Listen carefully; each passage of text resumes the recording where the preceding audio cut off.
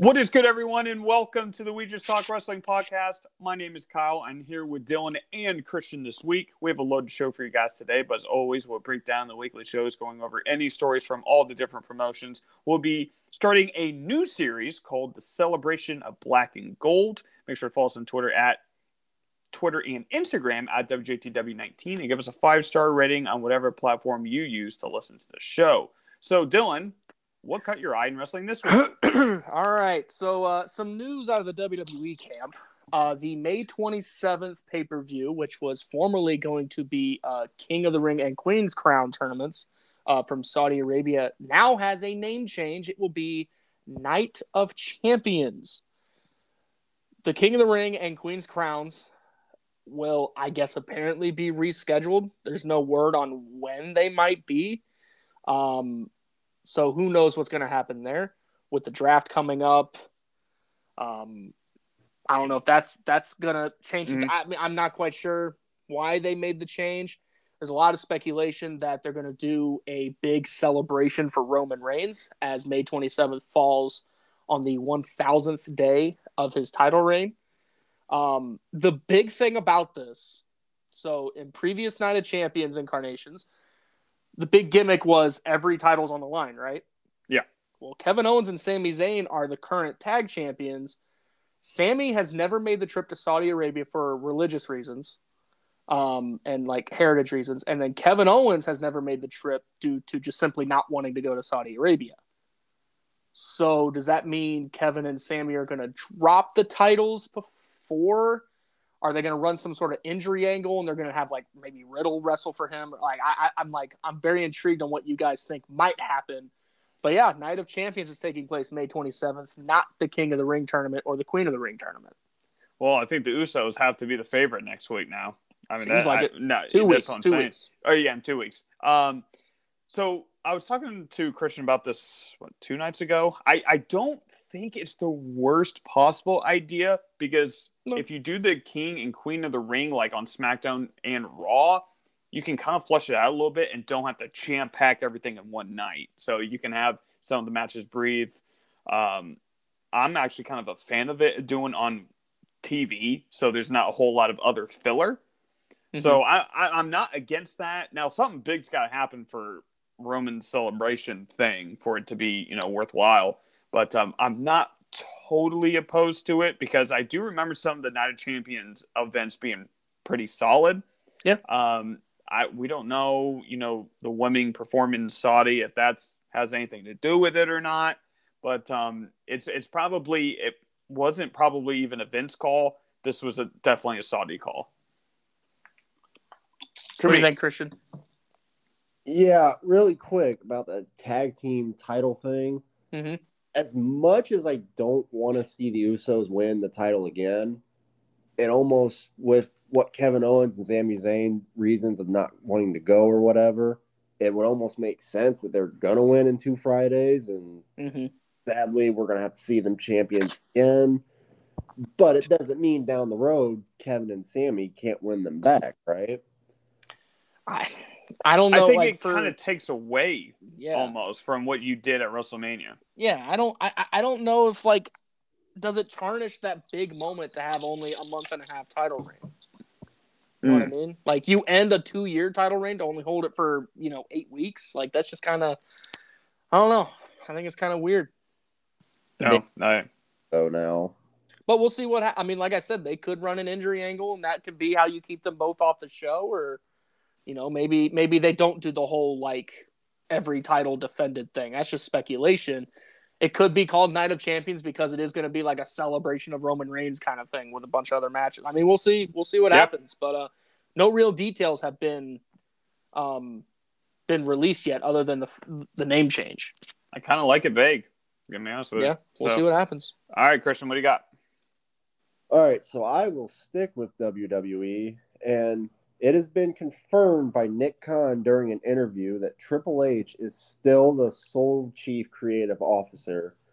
Now, we've heard reported in recent weeks, Vince has been more involved, but ultimately Triple H has had the final say in most of everything, and he is also willing to take Vince's input. Don't. I mean, honestly, like, I also read on another site that they kind of worded it like if he wants the advice, he can have it. Let's be honest. Triple H isn't taking any advice from Vince McMahon. Let's be completely honest here. Right. Here's the thing. I think Vince is still going to have some say at the very top of the card when it comes to Cody, Roman, and Brock. Everything else of what we've seen past that Raw has kind of felt more Triple H. So that kind of gives me a glimmer of hope here. We're just going to have to wait and see really how the draft goes, and then that'll kind of dictate where everything's going. But not all hope is lost just yet. Yeah, I'm happy you brought that up. So we had the big scare the night after Mania, and everyone's like, "Oh my God, this is WWE again." Where it was fun while it lasted, but really every show since, like you said, has felt like a Triple H show. So and Vince hasn't been backstage apparently since that night. And Omos has not been on TV. Yeah, so makes you wonder, like, first off, like, why did he interrupt the one show and then just kind of go back to what we've been used to the last 8 months? I don't know. It's a little weird. Somebody said something on Twitter, and I don't know if I agree or disagree with it, but they said that Raw After Mania show could have been a way of Vince having his like final send-off show. Like like him saying, I want to do this one Raw just because Raw after WrestleMania, then everything else is Triple H. Yeah, I've also seen, again, just speculating. I've also seen that the Endeavor guys were backstage at that Raw, did not like how Vince ran the show, saw Triple H run the show on SmackDown, and they're like, hey, we should probably let this guy just do what he does. So I don't know. I don't know which one's true. There's a lot of, like, I remember Meltzer said right after the Raw After Mania, we're back to the status quo. We can't trust him either. And then it kind of feels like we're not in a way. And we'll go over Raw and SmackDown in a little bit, but it has felt much different. No, it has. Yeah. No, go ahead. No, that's all I have. I just said it's felt better. Yeah, it has. But the draft is really going to dictate where we're going here. But I'm still very excited for it. So it was reported by WrestlingNews.com that Anthem Sports and Entertainment is reportedly thrilled by the success of the first quarter of 2023 of Impact Wrestling. The company also named Richard Schaefer its president, and he will oversee Impact Wrestling. Every major show, Hard to Kill, No Surrender, and Sacrifice, has completely sold out and has seen a 20% increase in viewership this year. First of all, Schaefer, coming from a background of boxing and seemingly a big wrestling fan, could be really beneficial and interesting, as he will basically be Scott D'Amore's boss. We shall see what is next for Impact, but with the company not having some of its major draws, still having good ratings, still selling out the events, is a really good sign for the company that has had subpar booking at best. So, Dylan, what do you think? Yeah, I mean, it's you said they've been more profitable the last quarter? Yes. It's one of their biggest in a while. I mean, whenever Christian comes on the show, we talk a lot of Impact, and it hasn't been great from what we see. So it does kind of like boggle my mind that they have been pretty profitable. But I mean, good for them, I guess. I don't know. Bully Ray's a draw. I mean, ever since he came, apparently. Well, remember we had this conversation, about a much different guy and a much different company. But it's like, whether we agree or disagree, like sometimes having a big name in a prominent spot like helps. You know what I mean? Like, with all the rumors swirling around Punk coming back to AEW, maybe you're right. Maybe Bully Ray and Tommy Dreamer, as much as we don't really want to see them, maybe they are big draws to the more, like, older fans who remember them in their heyday. I don't know. Because I really do think Impact does have an older fan base. I really believe that. I think they're one of the older fan bases in all of wrestling, probably the oldest. But, Christian, what do you think? Yeah, I highly disagree. With what? With saying Impact's been really good for the first quarter of 2023. I don't from agree from a money standpoint, they have. From a money apparently. Standpoint, yes, but the product, no, definitely not. It's no. You're right. Out of the major three brands in wrestling, it's the worst by far. It's not even close. AEW, you can almost make the argument for right now, which I'll get into. But Impact, AEW is watchable. Impact is not. I think AEW at their worst is still better than Impact today. Even though Impact has such a good roster and they should be so much better. They don't use the roster right. Yeah, well, they don't use roster, and dude, they're really killed with injuries right now. Yep. They are. And that's what's really killing them. But I'm very happy that they're having success. And remember, I mean, with the new TV deal, I'm hoping better things are on the horizon for Impact Wrestling. But all right, Christian, you will be covering AEW this week. So this will be the first time ever that I do not cover it. So what do you have for us? All right, starting with Rampage. Jungle Boy defeated Shawn Spears. And Aussie Open successfully defended their IWGP Tag Team title match against the Best Friends. Off to Dynamite. Darby Allin defeated Swerve Strickland. MJF came out and he says Darby is not on the level of the devil. Powerhouse Hobbs took on Silas Young in a TNT title match. Hobbs won in like 2 minutes. It wasn't even that. I think it was like, 35 seconds? Felt like it. Then Buddy Matthews versus Orange Cassidy for the International Championship. I don't care about Orange Cassidy or that title, so this match just didn't need to happen. No, they need to get that title off of him immediately. Yeah. Orange Cassidy retained, obviously. Big mistake. On to some good news. We got the return of Jeff Hardy. Yeah. Now, real quick, I don't want to be the Debbie Downer. I don't want to hate on it, but we've seen this before.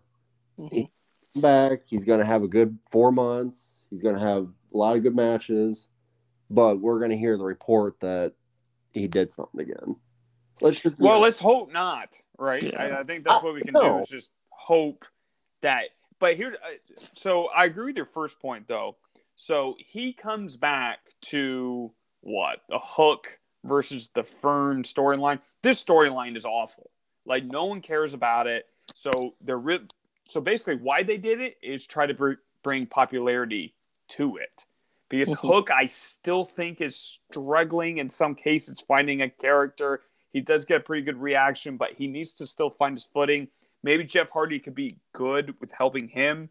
And then obviously you still have Matt Cassidy on that side. But this storyline, it's really not that good. I don't know what you think, Dylan, but it's really not that great. Yeah, it's not that great. But to talk about Jeff Hardy, it was awesome to see him back. He looked like he was in amazing shape, by the way.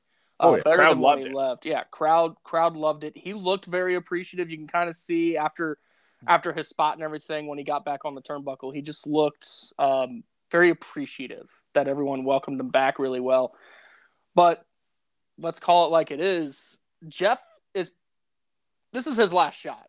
I feel like not just because of his age, because he is getting up there. You don't know how much longer he has left, but he's had issues with every company he's worked in. Yeah. Like he had, obviously, look how his WWE tenure ended. Look what happened in Impact. Now with AEW, like there's not a lot of promotions that are going to keep taking shots on Jeff Hardy outside of maybe the Indies, just because he's a big name. And for one-offs. Yeah, and for just one-off appearances. So Jeff has to make it work this time. And I hope, being a fan of his, he was my favorite wrestler as a kid. I think he was all of our favorite wrestlers as a kid. Yep. It was great to see Jeff in great shape, get the reception that he deserves. I hope it sticks. I hope this is the last brush of legal stuff for him, and he's back on the right track, because when his mind's right and he's clean and he's going 100 miles an hour, he's $1 million, and he's still a major draw, as you can see by the reaction. I mean, people still love him. So I hope it works. Yeah, absolutely. Yeah. What else you got? Jon Moxley and Claudio Castagnoli. Oh boy! Versus. What are you laughing about? I'll just keep going. Let him finish. What are you talking about? It's my boys Brent Cutler and Michael Nakazawa. Yeah, so basically, I'll just call them the Blackpool Combat Club. just jumped him at the start, made both of them bleed like crazy. And which one is the mask? It's a Brandon Cutler that was Cutler. Yeah, what a guy. Blood in his mask, and oh my god! Then I don't know what the finish was exactly. Was it a DQ or a no contest? I think it was a no contest. Okay. Bell rang, nobody got pinned, and nobody said anything, and I was like, well, who won? I think they just kind of said whatever. So that's basically about it. But the Bucks and Omega did come out to attack the Blackpool Combat Club. Omega went to commit murder on Claudio with a screwdriver, but Claudio out of the ring, and he stuck the screwdriver in the turnbuckle. That's going to be a very violent double or nothing match. Yep. Riho and Sky Blue took on Ruby Soho and Toni Storm. Storm pins Sky Blue via the Storm Zero. And to close out, Chris Jericho versus Keith Lee. Jericho wins after Swerve interferes in the match, continuing that feud. And then Adam Cole comes out to basically comfort Keith Lee. And that's how it shows. So, dude, Vince is a visionary, by the way. Adam Cole paired with Keith Lee. Dude, I guess. Yeah, Vince was the guy. Vince saw it first, just saying.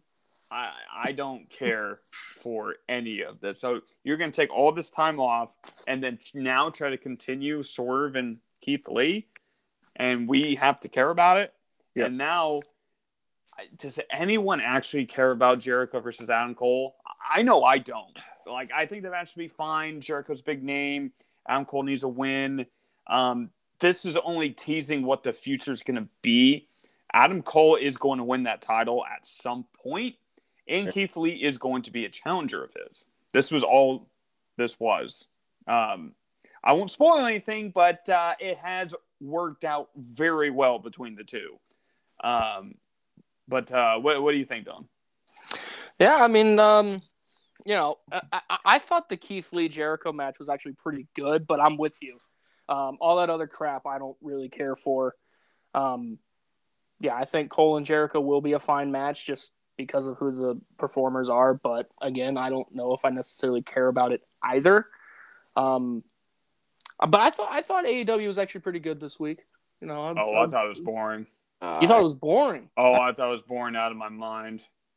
I didn't think it was boring. I thought it was one of the worst weeks they've had all year. The big shock was blood being involved in a Moxley match. That was a bit of a shocker there. Yeah, that's like never been seen before. Never been seen before. Yeah, then Toni Storm having a 5-star classic against Sky Blue and tag action. But hey, Sky Blue officially all elite. I thought she already was. I thought she was too until I saw the thing. I mean, she's been appearing on TV almost weekly, and then it's like Sky Blue signs an AEW contract. I'm like, oh. And she still has no reaction. Yeah. Well, and it's not her. It's not her fault. It's really not her fault. They just don't book her well. No, it's not but they have no writing for her. She's just in these random matches. I thought with her and Madison Rayne, I thought there was really something. But man, dude, she needs something because she is a really good wrestler. She's young. Mm-hmm. Just give her something. But yep. All right. So Dylan, we're gonna move on to WWE news with you. All right, let's kick off with Raw. So Rey Mysterio kicked off Monday Night Raw this week and was immediately interrupted by Dominic Mysterio, who cut quite possibly one of the worst promos I think I've seen him cut. He was nervous. Oh, yeah. Rey issued a challenge to Dominic for a rematch, but Dominic refused, saying that he couldn't bring himself to fight his father. I thought that was funny. But out comes Finn Balor to wrestle Rey Mysterio. Finn Balor does pick up the win over the Hall of Famer.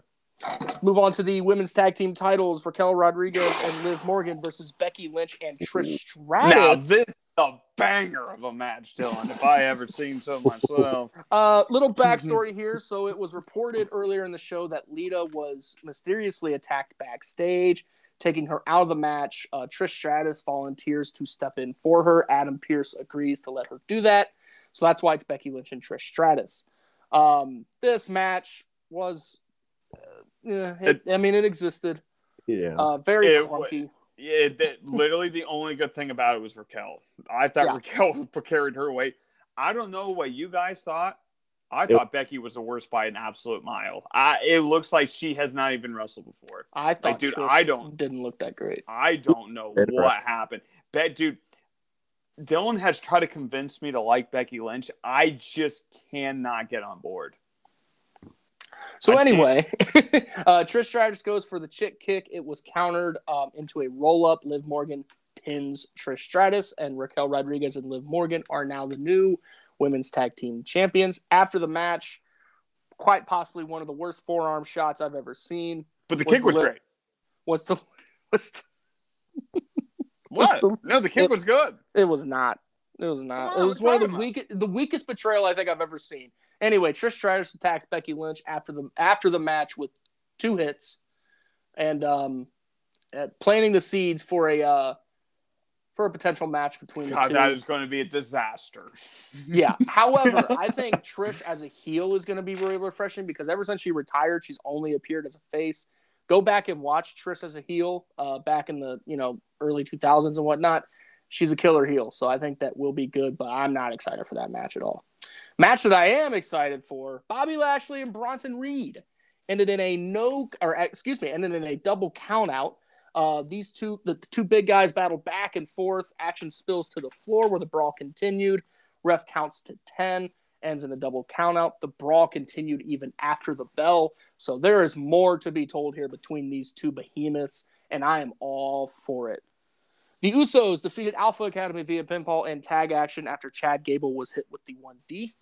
Io Sky, Piper Niven, and Mia Yim in a triple threat match. Io Sky picks up the win and is the number 1 contender for Bianca Belair's Raw Women's title. And finally, to close out the show, Cody Rhodes challenged Brock Lesnar to a match at Backlash, which is now apparently called WrestleMania Backlash again. I don't really know. But the commercials say Backlash, so I don't think that's right. All the commercials say Backlash. I'm wondering if it was just a kind of hiccup by Cody himself. But I really don't know.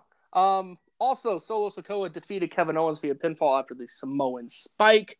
After the match, a brawl ensued, and out comes Riddle and Sami Zayn to make the save. A lot of people thought they weren't even going to be on the show due to a lot of travel issues that took place on Raw. A lot of the card had to be changed because all the competitors just simply weren't there. Remember, Matt Riddle and The Miz were advertised for the show. That match did not happen because Riddle didn't make the show until right before his segment in the main event. Hey, I'm fine with that Miz match being canceled, to be honest with you. Yeah. I don't think anyone's losing sleep over that. But I thought the segment itself was good, and they're clearly setting up a bloodline versus Sammy, Kevin, and Riddle possibly at Backlash, especially if Kevin and Sammy drop their titles in a couple weeks. There's no reason why that 6-man's not going to happen. So we'll see. Anyway, let's move on to a SmackDown real quick. It was announced last week that the draft would happen. Well, now we have confirmation on the dates. The WWE draft will take place April 28th and May 1st. It'll start on SmackDown and then continue on the following Raw. So we have confirmation there. Xavier Woods defeated LA Knight via pinfall. Walter and Woods shared a altercation backstage, setting up a future Intercontinental Championship match between the two. Next week. Is it next week? It's next week. All right. So expect LA to probably get involved there. Probably. Damian Priest defeated Santos Escobar via pinfall after hitting the South of Heaven. Rey Mysterio saved Escobar during a post-fight brawl. So the LWO and Judgment Day feud continues. Raquel Rodriguez and Liv Morgan granted Chelsea Green and Sonya Deville a shot at their tag team championships before sending them packing from the ring, according to CBS. Shinsuke Nakamura made his triumphant return to SmackDown. A massive ovation for him. People were very excited to see him. He looked like $1 million. He defeats Madcap Moss pretty easily after the Kinshasa. After the match, Karrion Kross and Nakamura kind of had a stare down, setting up a future match between the two of them. Also, Solo Sikoa defeated Matt Riddle via pinfall in the main event of the show.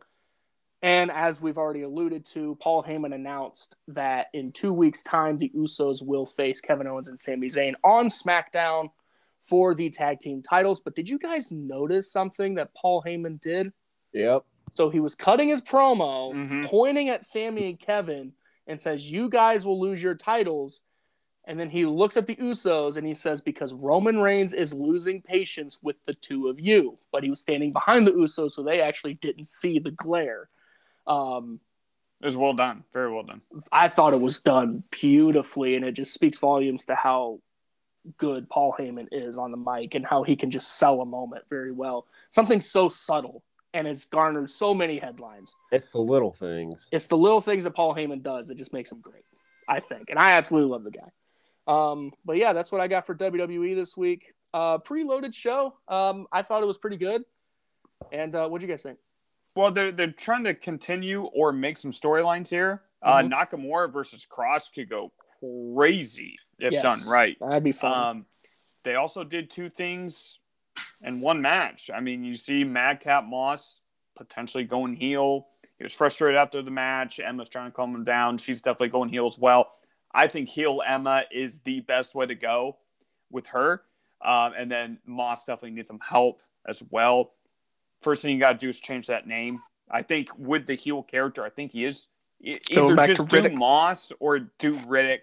Just get that Madcap out of there because that's more of like a goofy face kind of character. Honestly, I thought Mia Yim looked really good in the match. Piper. So, with some of the names that showed up with no Omos, kind of looks like Triple H was at least 85-90% of the booking this week. That's what it felt like. Like you said, feels a little different than the Raw after Mania. What do you think, Christian, about AEW this week? WWE. Yeah. It was definitely a better week. There's still some stuff I'm like, on, but it's definitely a lot better. The Madcap Moss thing, I mean, does he really interest anybody? No. Heel or face? I think never has. I think Emma can help with that. Because I think Emma is absolutely fantastic, and I really think she can elevate that character. So before you say, "Oh, it's done," put that on hold. Put that on hold. She needs to go back to Neil Dashwood. I think this character is going to allow her to do that. Like something similar. Like you think she'll officially have? She'll go. No. She not the name, but it's going to be a similar situation to Dashwood. I mean, I'm fine with that, but yeah. Really quick, another thing. I think that women's tag title match could be decent. What, the Chelsea Green, Sonya Deville? I think what you're talking about? Could be a good match. I do too. Good match. I think it'd be better than the one we got on Raw. Oh yes, 100%. I mean, come on now. I think Chelsea. I think Chelsea's absolutely killing it right now. The partnership with Sonya, we'll have to see where that goes. But it definitely looks like they have some kind of stock in Chelsea. And it really is good to see. But we're going to go to the indie segment. Are you guys ready? Yes, sir. All right. This week I'll be highlighting Emerge Pro Wrestling based out of Columbus, Indiana. Highlighting the action starting with Solomon Tupu defeating Beef with a rock bottom takes a distraction from a masked man. Cole Radrick beat Ace Perry in a banger of a match. But in the main event for the Outbreak title, Jordan Cage took on Trey Lamar. Loved how even this match was. Side headlock takedowns, really basic but effective wrestling maneuvers. Lamar suicide dives on Cage on the outside, crashing into chairs. Cage came back with a huge superplex, then continuing the breakdown Lamar. But in the end, thanks to a distraction, Cage falls pretty much flat on his back, but reaches his arm out onto his opponent for the 3 count and was able to retain his title. Really fun match, but the storytelling carried this, which I really enjoyed. My MVP goes to Solomon Tupu. This is someone that Dylan and I saw live at New Wave Pro. For his size, he moves around very well.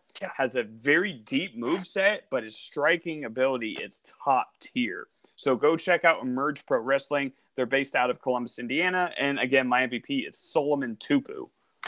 Awesome stuff. We'll be sure to tag both the promotion and Kyle's MVP on social media like we do every single week. So you guys give them a like and a follow. Solomon Tupu, yeah, like Kyle said, we did see him live once. The dude's a behemoth, and he moves very, very fast. So a lot of fun to watch. Yeah, absolutely. So, Dylan, we're going to jump right with you to this day in history. Yes, sir. So today is April 16th, so all of these dates will be April 16th. Are you guys ready? Yep. April 16th, 1994, New Japan Pro Wrestling played host to the first ever Super J Cup, which is a 14-man, one-night tournament contested by the best of the light heavyweights in the world. Many observers consider the tournament to be the best wrestling show of all time from an in-ring perspective. The tournament was won by Wild Pegasus, who defeated the great Sasuke?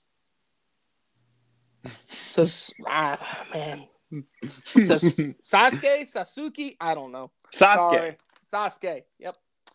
Dude, every time I get the New Japan names, I always butcher them. I apologize. But in 2000, WCW Spring Stampede took place at the United Center in Chicago. In a first for the promotion, all of the titles in the company had been declared vacant the previous Monday when the returning Eric Bischoff and Vince Russo reset all storylines. As a result, a whole set of new champions were to be crowned at the pay-per-view. The main event saw Jeff Jarrett defeat Diamond Dallas Page in the final for the World Heavyweight Championship tournament that started the previous Monday. Page's wife, Kimberly, turned on him during the match to join the heel Millionaires Club faction. The Tag Team Championships was decided in a 4-team tournament. In the first round, Team Package, which was Lex Luthor and Ric Flair, defeated Ron and Don Harris, and Shane Douglas and Buff Bagwell won over Harlem Heat.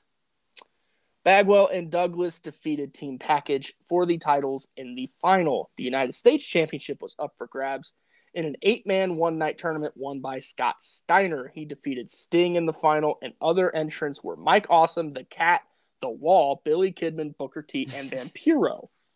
Ooh, Vampiro. That's a lot to get through. In 2001, an episode of Monday Night Raw took place in Knoxville, Tennessee. Triple H defeated Jeff Hardy to win back his Intercontinental Championship that he lost to Hardy just days earlier.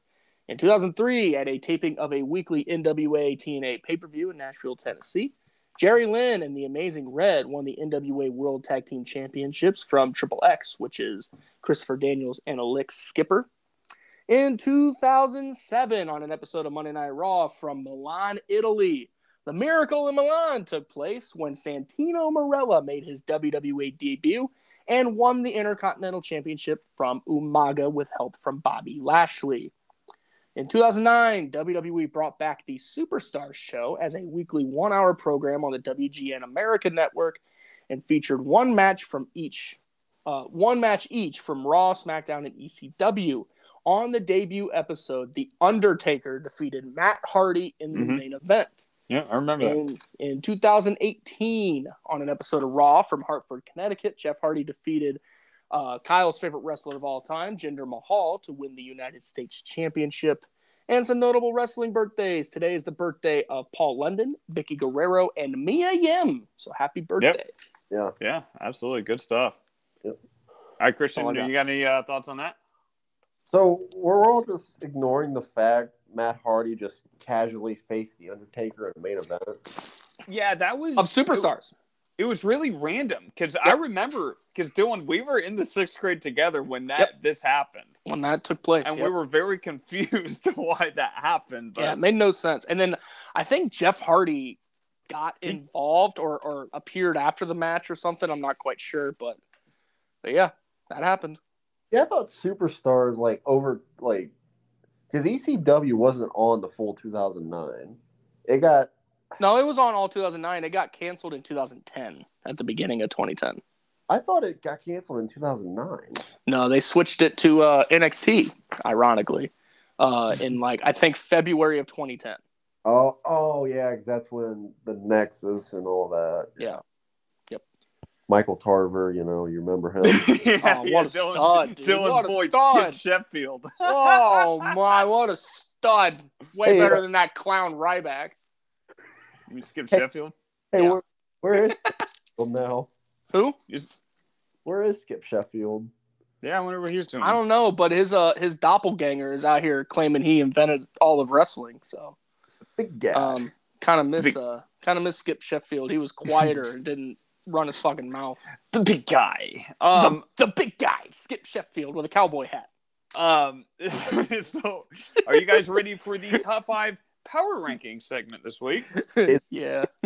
All right. Number 5 goes to New Japan Pro Wrestling's Robbie Eagles, one of the most underrated wrestlers today, and Eagles continues to impress whenever he gets time to shine. He was able to defeat Link Barnett in singles action, but the biggest match of the week for him was against Takahashi for the IWGP Junior Heavyweight title. And even though he just came up just short, this was a 21-minute barn burner, and the experience against top champions in New Japan will only improve his stock down the road. Number 4 goes to Dragon Gate's KZY. This is a promotion I desperately want to see more of because of the hidden talents like KZY who continue to go somewhat unnoticed. This week, he held to stable Natural Vibes go 4-0 in tag action with wins over Don Fuji and Nagano, to name a few. He also clinched Natural Vibes a title match down the road for the Open the Triangle Gates titles. Very quick and consistent performer who is someone that you need to keep an eye on this year. But number 3 goes to WWE's Io Sky, one of the very best workers in the wrestling industry today. And this week we saw a glimpse of what she's capable of on the main roster. Io was able to win a triple threat match like Dylan said on Monday, so she is number 1 contender to Bianca's Raw Women's title. Fully believe she should win that match because of the possibilities it could lead to with Damage Control. But Io is so clean and athletic. I am very much looking forward to the match against Bianca. Number 2 goes to Stardom's Waka Tsukiyama. She is one of the best stories in all of wrestling. So listen to this. Going into 2023, Waka had won 1 match in her entire career. And in 4 months of the start of 2023, she already has 6 wins. So shout out to Waka. Picking up 2 wins this week in tag action against names like Julia and Tekla. I really hope she can lead, or this can lead to them taking Waka a little bit more serious, and super happy for her and what she has already accomplished this year. Out of 180 matches, I think she's only won like 7, but I'm very happy for her. But number 1 goes to Impact's Masha Slamovich. Masha has consistently been on this list, and it does not look like that is going to stop anytime soon. What a week Masha had, and the difficulty of opponents was off the charts, defeating Sierra at an AAW show, retaining her title there, beating Sumi Sakai at BCP, and retaining her West Coast Women's title against Mayu in 17 minutes. The physicality, the intimidation factor, the in-ring skill. I mean, Masha is the whole package at only 24 years old. She is absolutely one of the faces of wrestling right now. So Masha takes the top spot this week. Good list as always. Good number 1. We absolutely love Masha. Hope she gets treated better. Well, she does everywhere else. So, You're not joking. yeah. I mean, I'm hearing about her doing all this good stuff and other smaller promotions, but you talk about she's treated like a star on the indies. Yeah. In Impact, she's treated like a afterthought. Yep. Dude, she beat Nick Gage in GCW. Yeah. Whew. That's quite the rub there, but very unique and consistent, or I guess consistent for the demographic, but I really like the list this week. Yep. But we are going to move on. Are you guys ready? Are you ready? Yes, I am.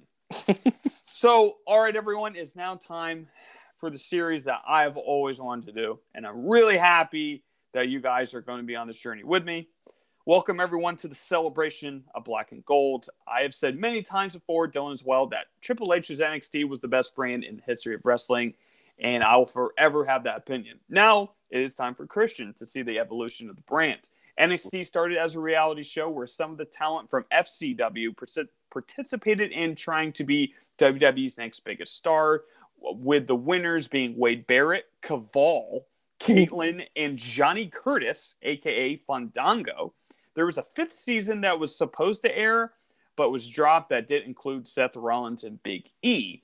In June 2012, WWE ended the seasonal competition format and opted to revamp the show as a developmental wrestling program. We will begin in the year 2014, where the first takeover occurred May 29th, 2014, on the WWE Network at Full Sail University in Winter Park, Florida, the home of NXT Black and Gold. The brand went through a lot of changes, and remember, the first 8 or so takeovers were really considered the developmental until they basically became their own brand. Bo Dallas versus Adrian Neville, Emma versus Paige are just 2 of the matches you can go back and watch and get an idea of what this brand is all about, the true beginning of the women's revolution. There will be a lot of twists and turns on this journey, and I would like to also announce that it's not just going to be NXT's Black and Gold's takeovers we will be watching. There was a promotion that went hand in hand, and that was NXT UK. So we're also going to be watching the 3 takeovers from NXT UK as well. Mm-hmm. So NXT Black and Gold was not just a pair of colors. It was wrestling excellence at the top. The balance of the shows, every division got its time to shine. The emotional roller coasters, the storytelling. I could not get enough. So Dylan, Christian, are you guys ready to start the celebration of NXT, starting with NXT Takeover 1? I wish you put us over like this. I mean, I got to put my Triple H's on. I got to put my point over. But you guys put me over pretty well last week. Yeah, that is true. Yeah, Kyle has never put me over like this. Yeah, maybe one day I'll put him over. But so if you want to, watching NXT Takeover Arrival would be a good introduction as well, because some of the matches that I named were on that show. But we're going to jump right into the action. But before we do, Tom Phillips, Byron Saxton, and William Regal were at the commentary table. That ring announcer looks very familiar, Dylan. I just can't put my I just don't really know who that is. But and the official general manager at the time was JBL. So very very interesting times for NXT. But we're gonna jump into the very first takeover match. And if you would have told me this is the first takeover match, I would have not remembered. Adam Rose versus Camacho to open up NXT Takeover. The Adam Rose theme is still fire, dude. Oh my gosh, dude, that was stuck in my head all day Friday. Camacho, yeah, it's Dylan doesn't put me over. Camacho tries to get Rose in a full Nelson and takes attack right to the babyface. Love the serious beatdown and the pandering to the crowd. Really cool submission, choking Rose with his own arm. I thought that was really cool. The crowd was singing the theme song of Rose, trying to get him back in the match by a huge big boot by Camacho, and the back to the submission by the heel. Let's give Camacho a lot of credit for wrestling the match in khaki pants. Rose comes back with a wicked right and spine buster. He hits a corner splash, hits the party foul, and Adam Rose wins the contest. Fans were really into this. Coming in, I was like, "Oh, dude, I don't fucking care about this. You know, I don't even want to watch." At some points, I thought it was physical, especially when Camacho was in control. I thought it was a decent showcase for both guys, decent opener. Seeing Braun, Becky, and Simon Gotch as Rosebuds is really crazy to think about. Like I said, this was a fully developmental at this time, so giving them a spot to me was not a bad thing. So, Christian, what do you think of the opening contest? So, okay, for one, I wasn't crazy thinking that was Braun Strowman. Oh, yeah. Dude, it's so weird. It's so weird. All right, let me get serious here. But I didn't understand this match. Here's how the match kind of felt like to me. Dylan, do you have a time on how long it went? It was like 7 minutes. Like it was like 6-7 minutes, right? Something like that, yeah. It felt like 5 minutes. Camacho's in control. Then Adam Rose gets a flurry of 2-minute offense and then wins the match. That was his character, though. To be fair, that was Adam Rose's character. To get hyped by the crowd, and then he gets that last flurry to win. That was kind of his character. It was officially 5 minutes and 7 seconds, by the way. Oh. But continue. But, I mean, that's fair, but this should have been the match 2. The match 1 should have been the one that followed this match. I don't think this was a really good opener because, 1, it didn't go that long. And 2, it just felt like, okay, one guy's dominating. The other guy hits a flurry of moves. 1, 2, 3, it's over. I don't know. It just felt really weird to me. I thought Camacho looked great. I thought he did. I wasn't a fan of it. All right, Dylan, go ahead. Yeah, I thought it was an energetic way to kick off the show. Like you said, the crowd is really behind Adam Rose. That entrance always got the crowd hyped. I remember Camacho more for riding a bike on SmackDown with Hunico on the pegs. What was that tag team called? Oh, dude, I have no idea. Don't even try. Don't even try and quiz me. I have no idea. I'm shocked I remember Hunico's name, if I'm being honest. But, I mean, the match wasn't anything to really write home about, but it was a good way to start the show just from an energy standpoint. Yeah. I agree with Christian in the sense that we got much better matches later in the show. Looking back on the entire card, this probably was, from an in-ring standpoint, the worst match on the card. Yes. But it wasn't bad by any means. It was a good way to start the show, though, because the crowd was super hyped. No, I thought so, too. Don't worry, we're going to start with you. What'd you grade it out of 5? I went right in the middle, 2.5. I give it a 2.6. Christian, go ahead. I gave it a 2.2. Okay, so we're kind of all around the same score there. We're going to move on to The Ascension versus Kalisto and El Local, a.k.a. Ricardo Rodriguez, for the NXT Tag Team titles. Connor and Victor go right after their opponents, beating the crap out of them until double Hurricane Rana but the heels come back with huge uppercuts on the outside, big elbow drop by Connor, and a headbutt to the chest. From the first 2 minutes of the match, you could tell that the Ascension were really good and the face of this division, being champs for over 200 days, obviously. Trevo stomps, they kept Kalisto in the corner and did not let him go an inch farther. The physicality and splitting the ring in half, the psychology by the Ascension was awesome. Connor throws Kalisto as he bounces off the second rope, reverses double Hurricane Rana, but the babyface for the tag. Ricardo comes in, hits the moonsault for 2 count as he goes for a big knee in the corner. Victor hits an STO, high-low combination, and the tag champs retain. Ricardo coming in, to me, was kind of a low point in the match, but the smart beatdown by the Ascension, showing their style and staying true to it throughout the whole match, was really fun to see.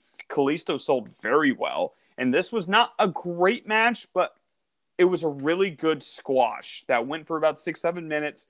I think this was a good way for them to put over the tag champs as they're this really dominant force in that tag team division. So what do you think, Dylan? I mean, they were going through a pretty lengthy reign at the time, too, if I'm not mistaken. Yeah, 260, 270 days, yeah. Yeah, something like that. So, yeah, this was just a way to make the champions look even stronger. There was once upon a time where the Ascension were, they were pushed to the moon, and then they get to the main roster.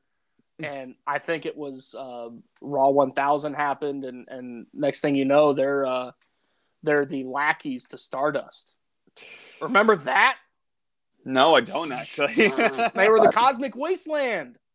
Come on, dude. I don't remember that. Go look that up. Oh yeah. Anyway, back to this.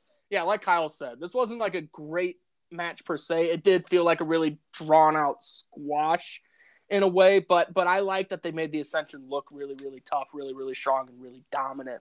And I think at the time, their biggest challengers were I don't even know who, Jason Jordan and Ty Dillinger, I think, were a team at the time, which is just random to think of now. But yeah, it like you said, it was just a glorified squash. But I thought the Ascension looked really, really good.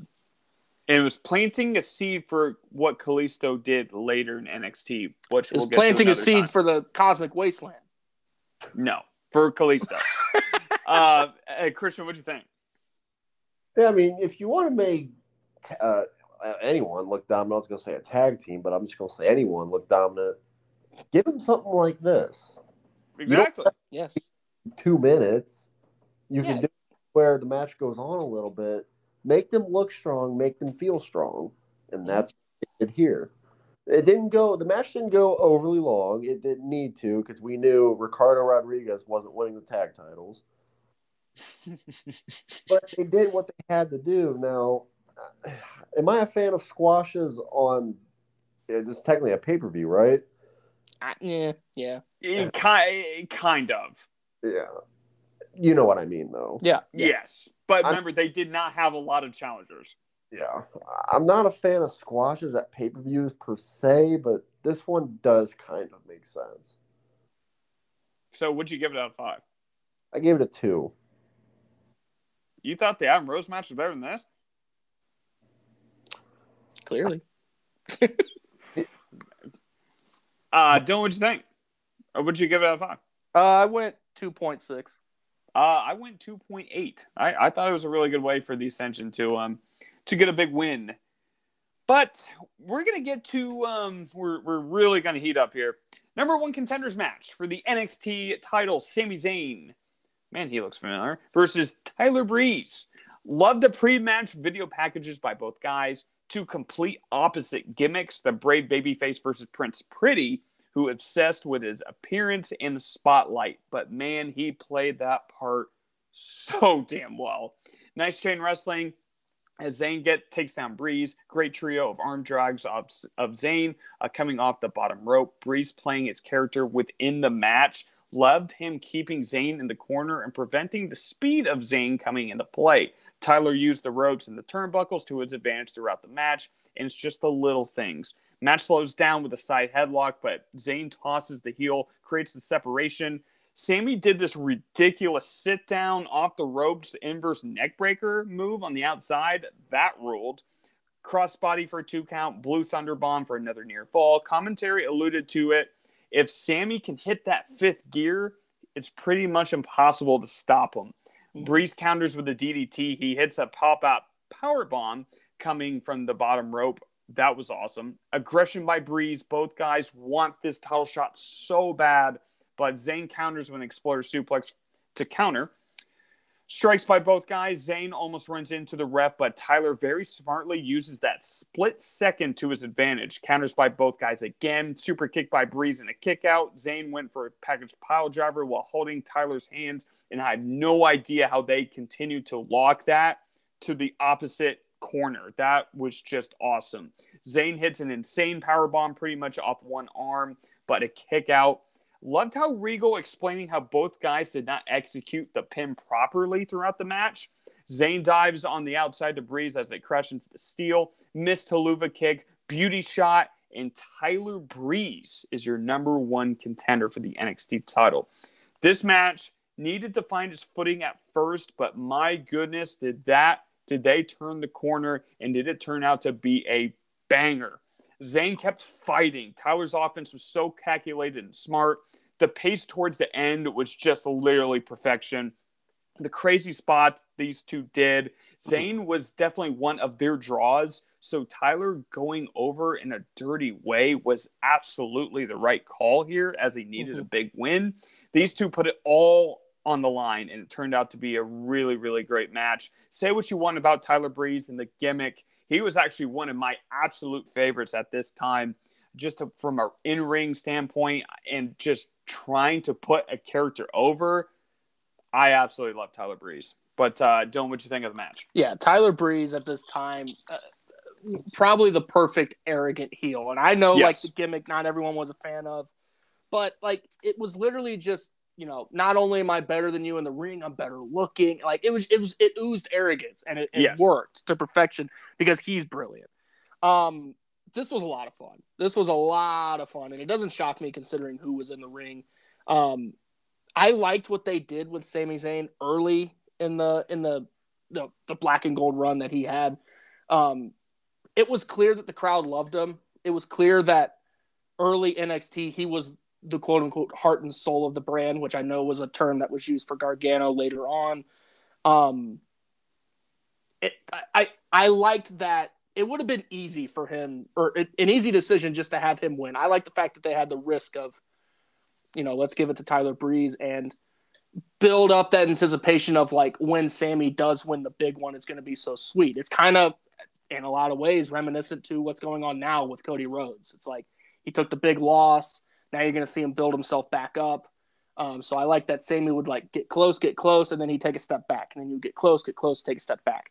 But it didn't take away from the level of excellence that he had in the ring as well at the time. All of his matches were phenomenal. So this was, I thought, was $1 million. It was an easy home run. Oh, great decision too. Even though a lot of people viewed it as a risk, especially at the time, great decision. Christian, what'd you think? Damn. Yeah.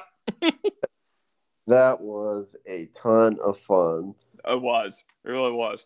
Was I a fan of the Tyler Breeze gimmick? No. I don't like gimmicks like that in wrestling, but it's like Dylan said, he put it over so well. It worked. Yep. Yeah, exactly. It worked. And you pair that with the in-ring talent he had, I can bypass that. Now, Sami Zayn, we know Sami Zayn in 2023, 2014, he was no different. He's the same scrappy, kind of gonna earn it type of way, and he's going against the heel that wants it any way he can, right? Mm-hmm. These two, though, man, the chemistry was incredible. It was. It was 100% there, and some of the difficulty of moves Zayn was hitting, like that backflip off the top rope to the outside. Oh, goodness. This match was a lot of fun. Yeah, dude. And the selling by Breeze off of that too. Oh, he really sold his neck off the dude. Oh my god, dude. People never gave Tyler Breeze, I think, the credit he deserved. He now works as a trainer at the Performance Center, and those guys and girls are going to flourish under his watch because he is so damn good. Not just like his in-ring ability, but like Kyle said, selling the moment, selling a character. He's great at it. He's so underrated. No one ever gave him the shine that he deserved. Too. What's that? He can tell a story too. Oh yeah. Oh so, yeah. People he's training down at the Performance Center, they're in great hands right now. And he is a very big Triple H guy too. Triple H absolutely loves Tyler Breeze. And he's a big gamer. Big gamer. Yeah, too. He is too. We'll start with Christian. What'd you give it out of 5? I went 4.8. Dylan, go ahead. I went 4.7. I also went 4.7. This match, too. This match is so good. But the Cesaro match was slightly better. You remember that at Arrival, though? Oh my god, that was a 5-star match. That was, yeah. Before we hop into the next match, we had a promo by Lana putting over Rusev. Dylan's guy Mojo Rawley came out. The man who stays hype interrupts them. Rusev just absolutely demolished Mojo, and we move on. Charlotte Flair with Ric Flair ringside versus Natalya with Bret Hart for the NXT Women's title.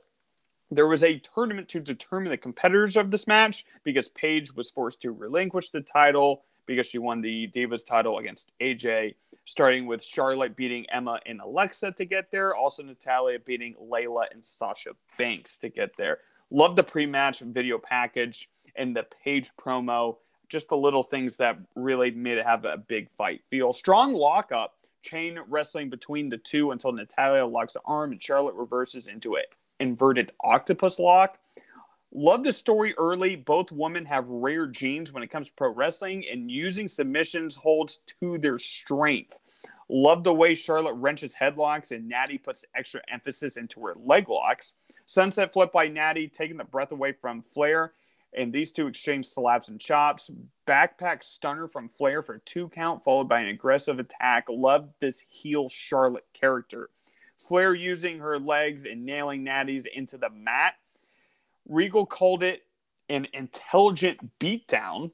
Full body stretch followed by a basement dropkick, dropping Natty on the apron. Miss Moonsault twisting clothesline into a sharpshooter by Natty. Charlotte counters into a figure 4. One of my favorite moments of the entire match, and I don't know if you guys caught this, was when Natty was in the figure 4. She was trying to get her left arm to the rope, but Charlotte basically swiped it, taking that arm completely away from the equation. It was so smart. Just the little things there. Figure 4 from the bottom rope, choking Natty. Flair working on the right knee as it went right into the steel steps. Charlotte looking at Brett locking in the sharpshooter. Natural selection, and Charlotte Flair is the NXT Women's Champion. This had stakes. This had emotion to it. And these two wanted that title. The facial expressions, the storytelling, and the amount of locks in this match. I loved the flow. It never felt like it lagged. These two ladies put on a show, in my opinion. I thought this was Natalia's best match in her entire career. Unleashing a new era in NXT with Charlotte being the champion. Ric Flair was in tears with his daughter as she holds the title. Just the added emotion. I loved this match. I really, really did. Dylan, we'll start with you. Yeah, I agree with your sentiment. This was arguably one of, if not the best match I think I've ever seen Natalya wrestle. This was her best one ever. Yeah, she had really good chemistry with Charlotte, and you have the family lineage for both competitors too, which really added to it, I guess. And having both of them ringside, Bret Hart and Ric Flair, was really, really cool. This definitely helped kick off, or I guess continue at the time, maybe, depending on your timeline, the women's revolution that we went through in WWE and really legitimizing it. These two, they went at it for 16, 17 minutes. No wasted movements. Like you said, the swiping of the arm, like that little bit of in-ring psychology. Charlotte was definitely ahead of her time, I think. She was very young, very new still, but she looked like a 10-year vet. I mean, let's just be honest in this match, and going up against a professional like Natalya, which her best outing by far in WWE is couldn't ask for a better opponent, and I think the right person won. Charlotte carrying that belt moving forward was definitely the right move. All right, Christian, what do you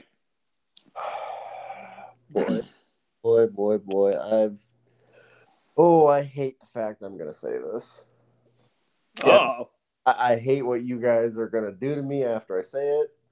Uh-oh. I did not care for this match one bit. What? Oh my. Dude, this match is so good. I did not care for it. I thought it was kind of boring.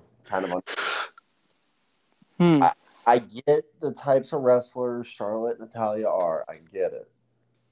But do we have to spend... I didn't really set a time. I did something, but it felt like, Dylan, you said the match went on 12 of 17 minutes. I think it went on almost 17 minutes. 16:49 was the exact time. It felt like 11 of those minutes were spent them trying to lock in submission holds. I get it. But it really just added to it, right? Because they were both in pain. It was just really trying to wrench on each other, really telling that story about the lineage, like Dylan said, and really just putting over their moveset. I couldn't get behind it. I get that's their movesets. I get the whole story. I couldn't get behind it, and I could not, for the life of me, get into that match. So what'd you give it out of 5? I gave it a 2.6. Wow. Dylan, what'd you give it? I'm at 4.4. I gave it a 4.6.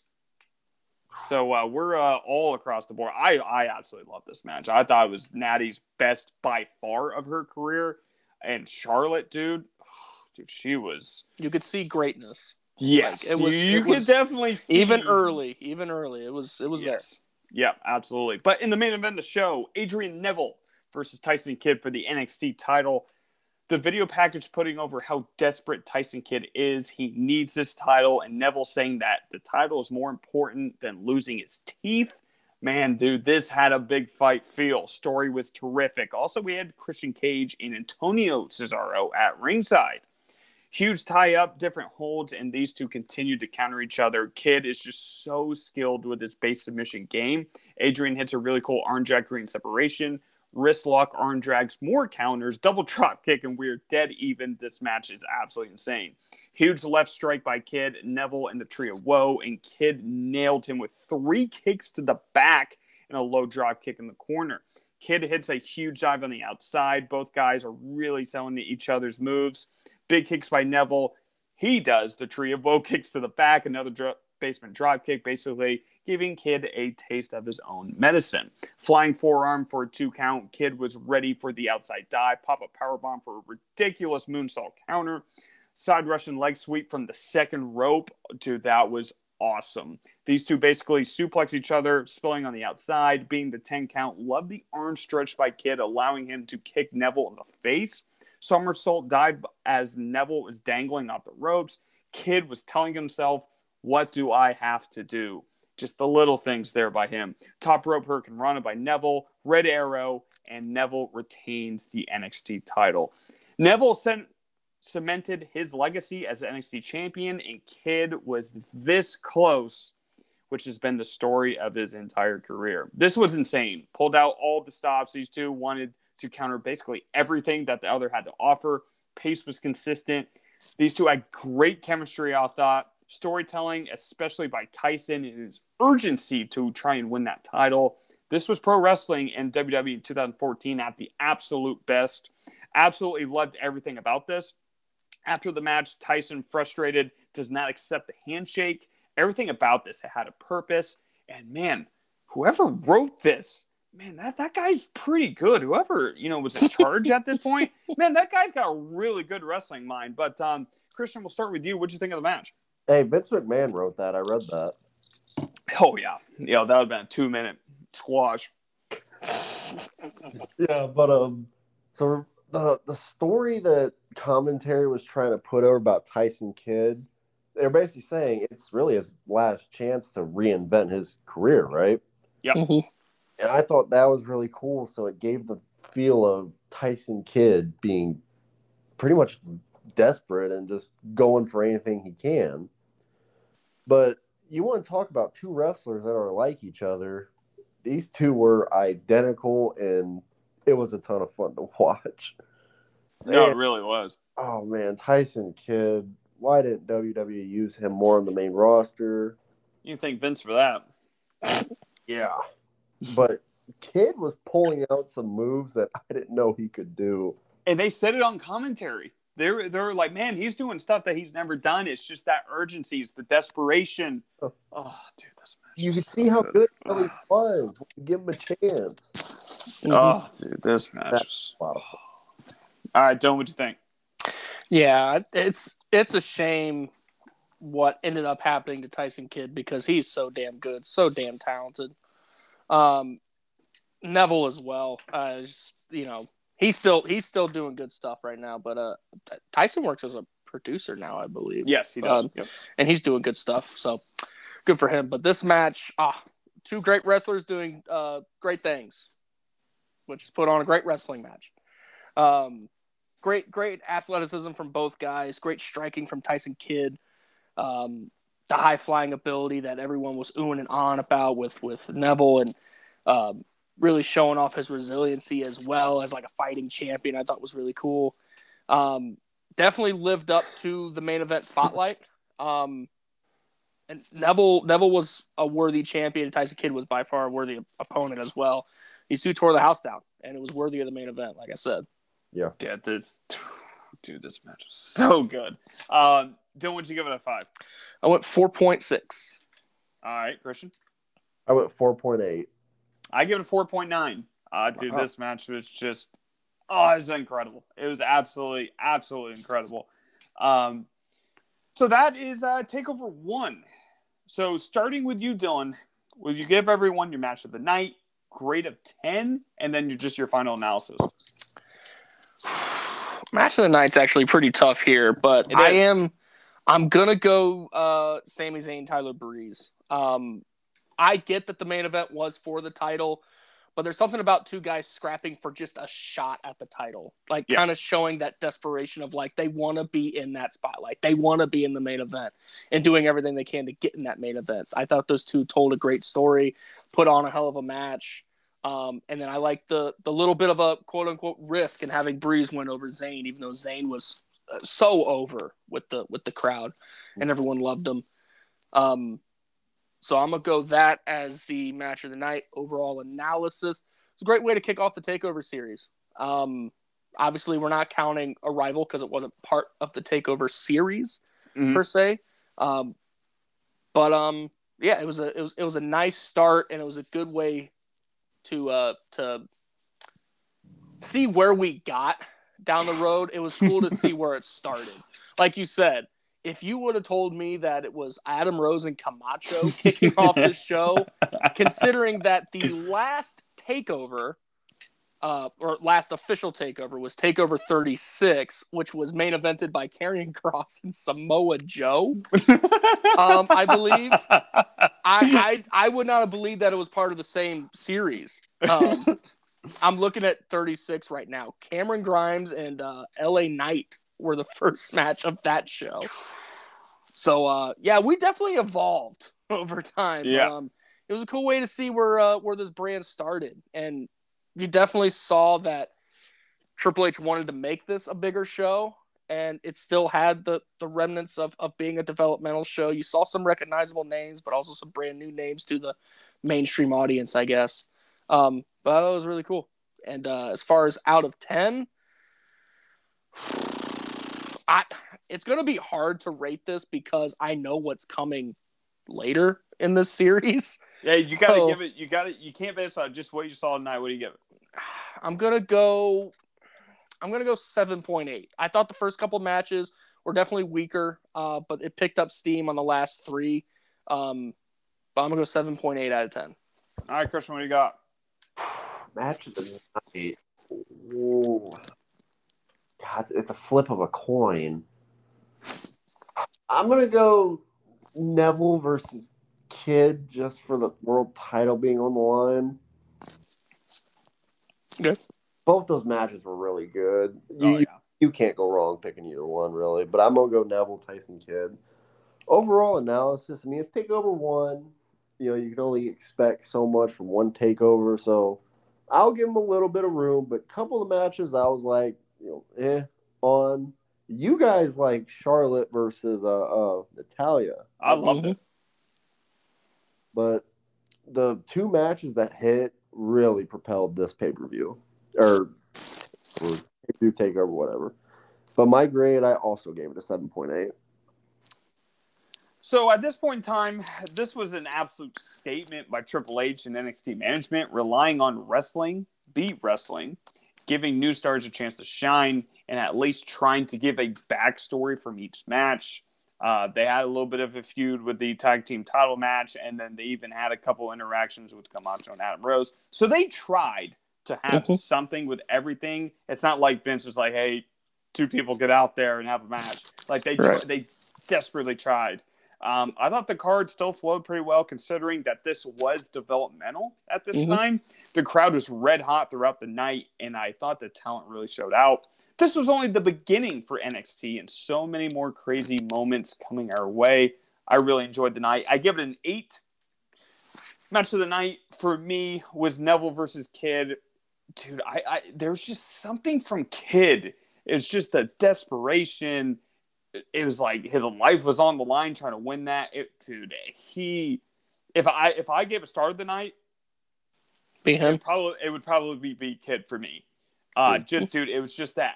And Breeze, I think, would be up there too. Obviously, Zayn and Neville, but damn, man, dude, there was just something from Kidd, and Neville played his part very, very well. So I'm gonna give match of the night to Neville versus Kidd. But that, my friends, is NXT Takeover 1. With the next one being NXT Takeover Fatal 4-Way, which is actually graded the worst takeover of the series. So we will catch that next month. But Dylan, would you like to tell everyone your dummy yeah moment of the week? Yeah, so I don't know if you guys caught this, but over the weekend there was an event that took place that I had no idea ever existed, and apparently it's the second iteration of it. Something called Creator Clash. It's a bunch of boxing matches with like YouTube personalities and stuff like that. There was a guy who won a fight who called out Seth Rollins, apparently. I saw that.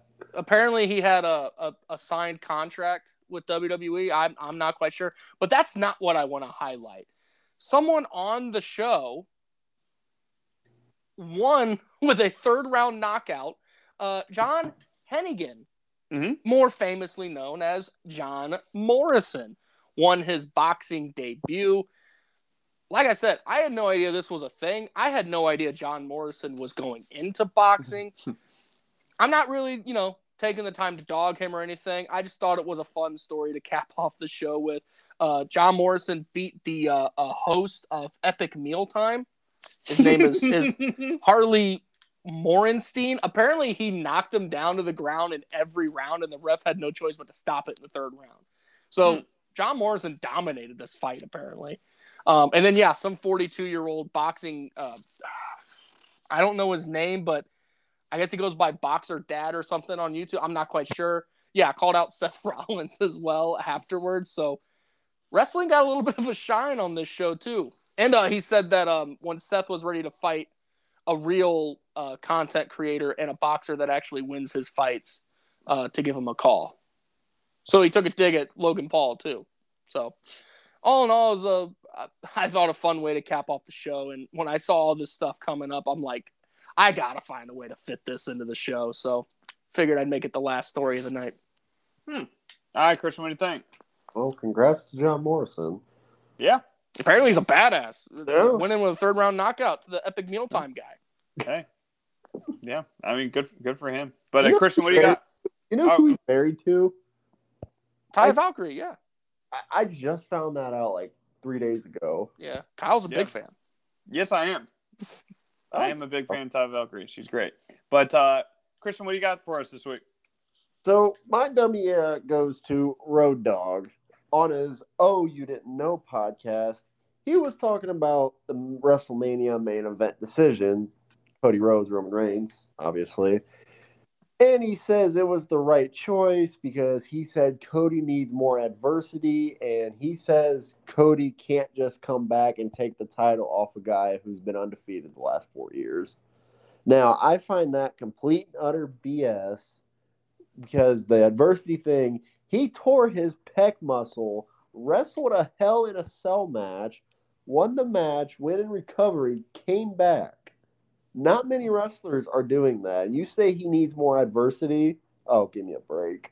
Now, I think where he was trying to go with this was adversity against the bloodline. Really trying to put that story over, not so much like the stuff that happened before it. So I think what he meant, exactly. So I think like he wanted to basically have Cody destroy the whole bloodline and then get to Roman. So I think that's what he was going for there. Yeah.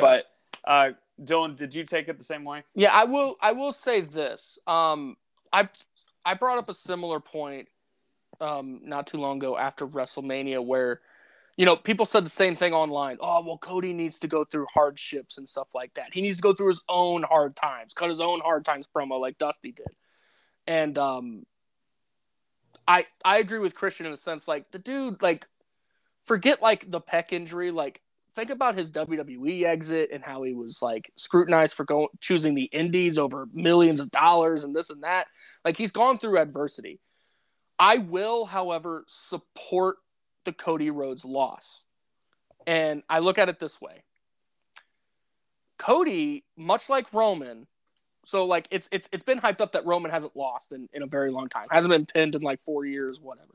And Baron Corbin was the last one to do it. Baron Corbin was the last one to beat him, which is wild to me. Do you like, so since Cody has been back, he hasn't lost a match. He's won every TV match. And up until WrestleMania has won every pay-per-view match, including a Royal Rumble.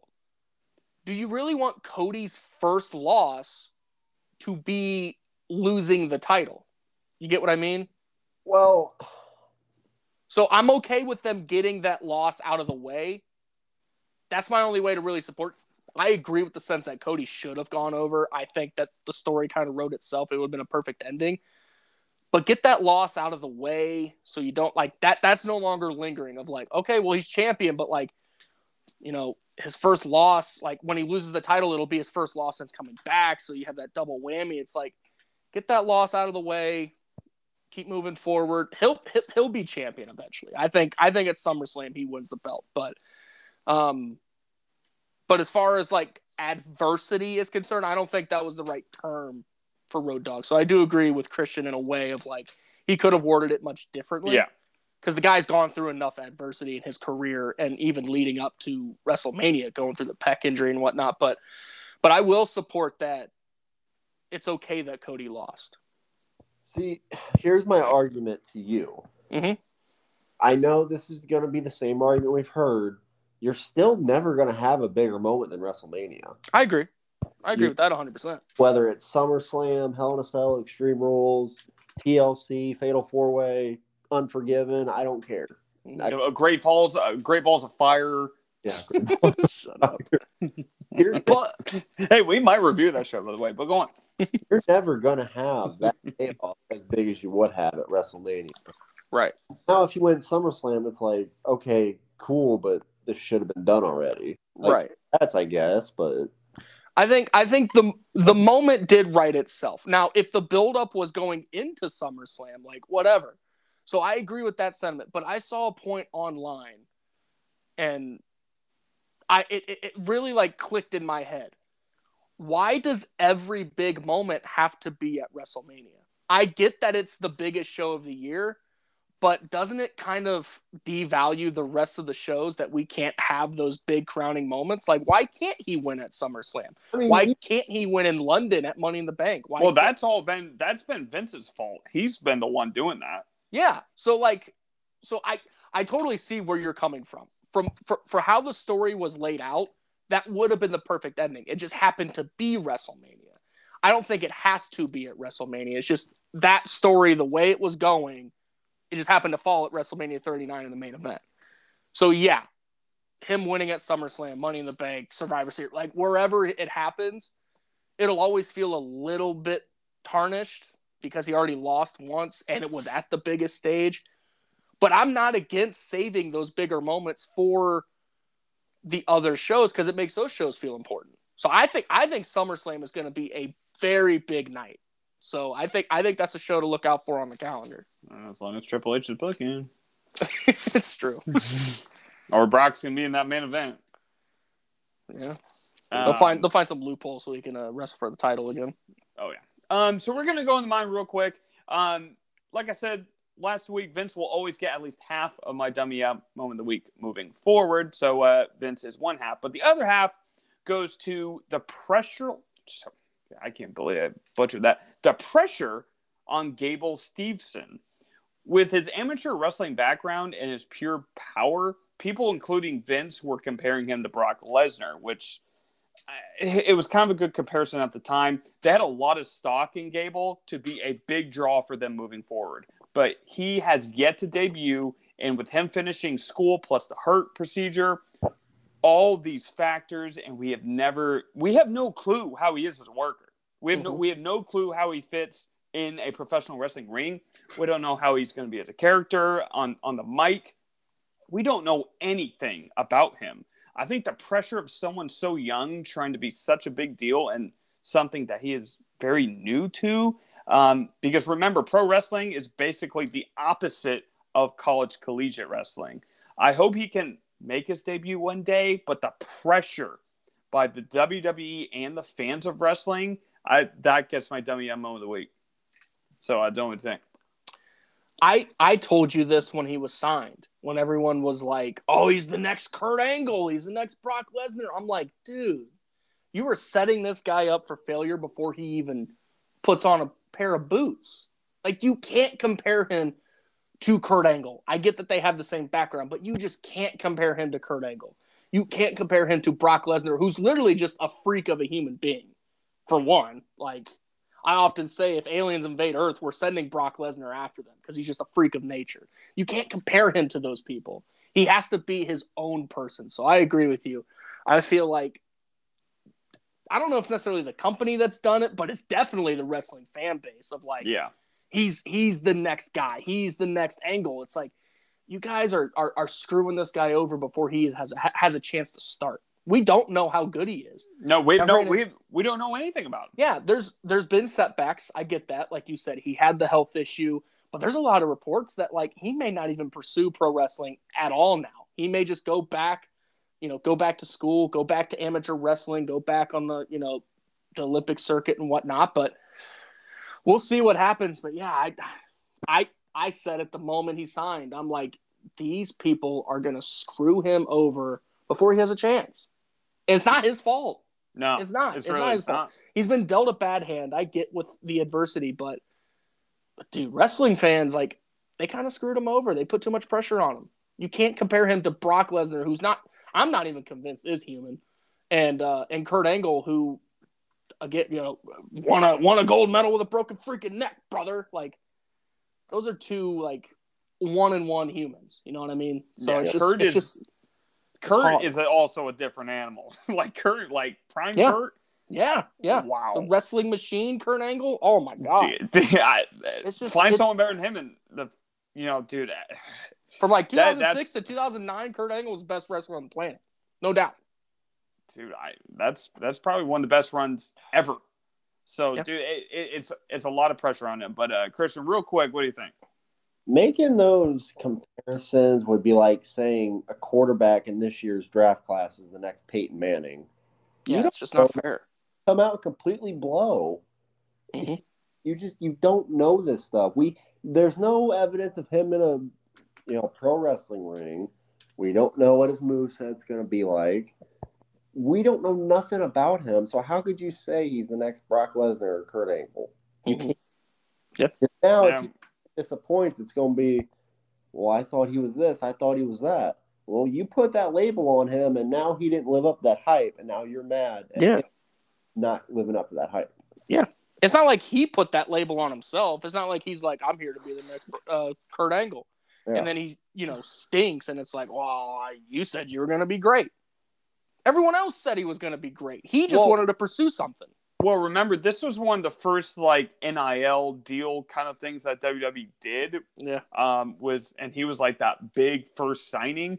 So I think WWE is really going to figure out that this NIL deal thing that they have probably is not the best way. I 100% get what they're doing, but this is just going to continue even more. Yeah. But Dylan, wait, go ahead.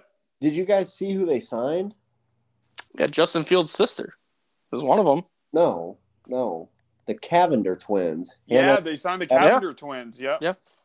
Hey, dude, she balled out. I think it was Haley balled out in that tournament. Led them to the Elite Eight, I think. So, congratulations to them. Yeah. But, Dylan, before we head out, can you tell the viewers what we're doing next week? Yeah, so next week we're doing a little tournament bracket of sorts. I believe it's going to be top gimmicks, if I'm not mistaken. Christian's submitting his favorites. I'm submitting mine. Kyle's got some. We have some outside people doing some stuff too. And then they're going to piece the bracket together. So it'll be a surprise to us, like the matchups and everything. And then we'll spend next week debating it and picking out of the pool which one we think was the best gimmick in wrestling. So a little bit of a twist on the we've done the Mount Rushmore top 5 stuff before. This will be a fun little debate episode, which I think will be cool. Yes, and I do want to put over the fact that this is not going to be like the absolute best gimmicks ever. You're probably not going to see Hollywood Hulk Hogan, some of these different ones who are really at the top of their game at the time. They're just going to be some of our favorites and some that we grew up with. So it's going to be kind of like more our era in a way, but there are going to be some throwbacks as well. I'm very excited for it. I'm very, very excited. Yeah. Christian obviously will be on with us for any tiebreakers, and I think it's going to be a lot of fun. Yeah, it'll be strictly our favorites. So, yeah, like Kyle said, it'll be stuff that we remember growing up on. There will be some stuff, like I've definitely gone back, probably more than you guys, gone back and watched a lot of older stuff as well, and I got into a lot of the older stuff. But it's just simply our favorites. We're not digging through like a BuzzFeed list of like, here's the 10 best wrestlers ever. Yeah. We're simply picking our favorites, and we'll just go from there. So the winner might be a gimmick that no one else liked, and that's fine. It's simply just like our opinions, and we'll have a fun little friendly debate about it. It'll be a lot of fun. No, I mean, Dylan was a very big fan of the Matt Striker teacher gimmick, so we're just going to have to see where that goes. What about the LA Knight Maximum Male Model gimmick? That was Christian's favorite. Yeah, he told me. What about the Nixon Cruz gimmick? That's your favorite, right? I am making sure that is not on that list. That's my pick. But we appreciate everyone listening to this point. This is the very first episode of NXT Black and Gold Celebration. I think this went over very well. And we have about 38 left. So this is going to be a very long journey, like we said, but we're super excited. This will be about once a month kind of deal, maybe 2 in a month, what we'll see. But we will catch everyone next week, and we're on the road to Backlash, not WrestleMania Backlash. Well, it depends on who you ask. Backlash.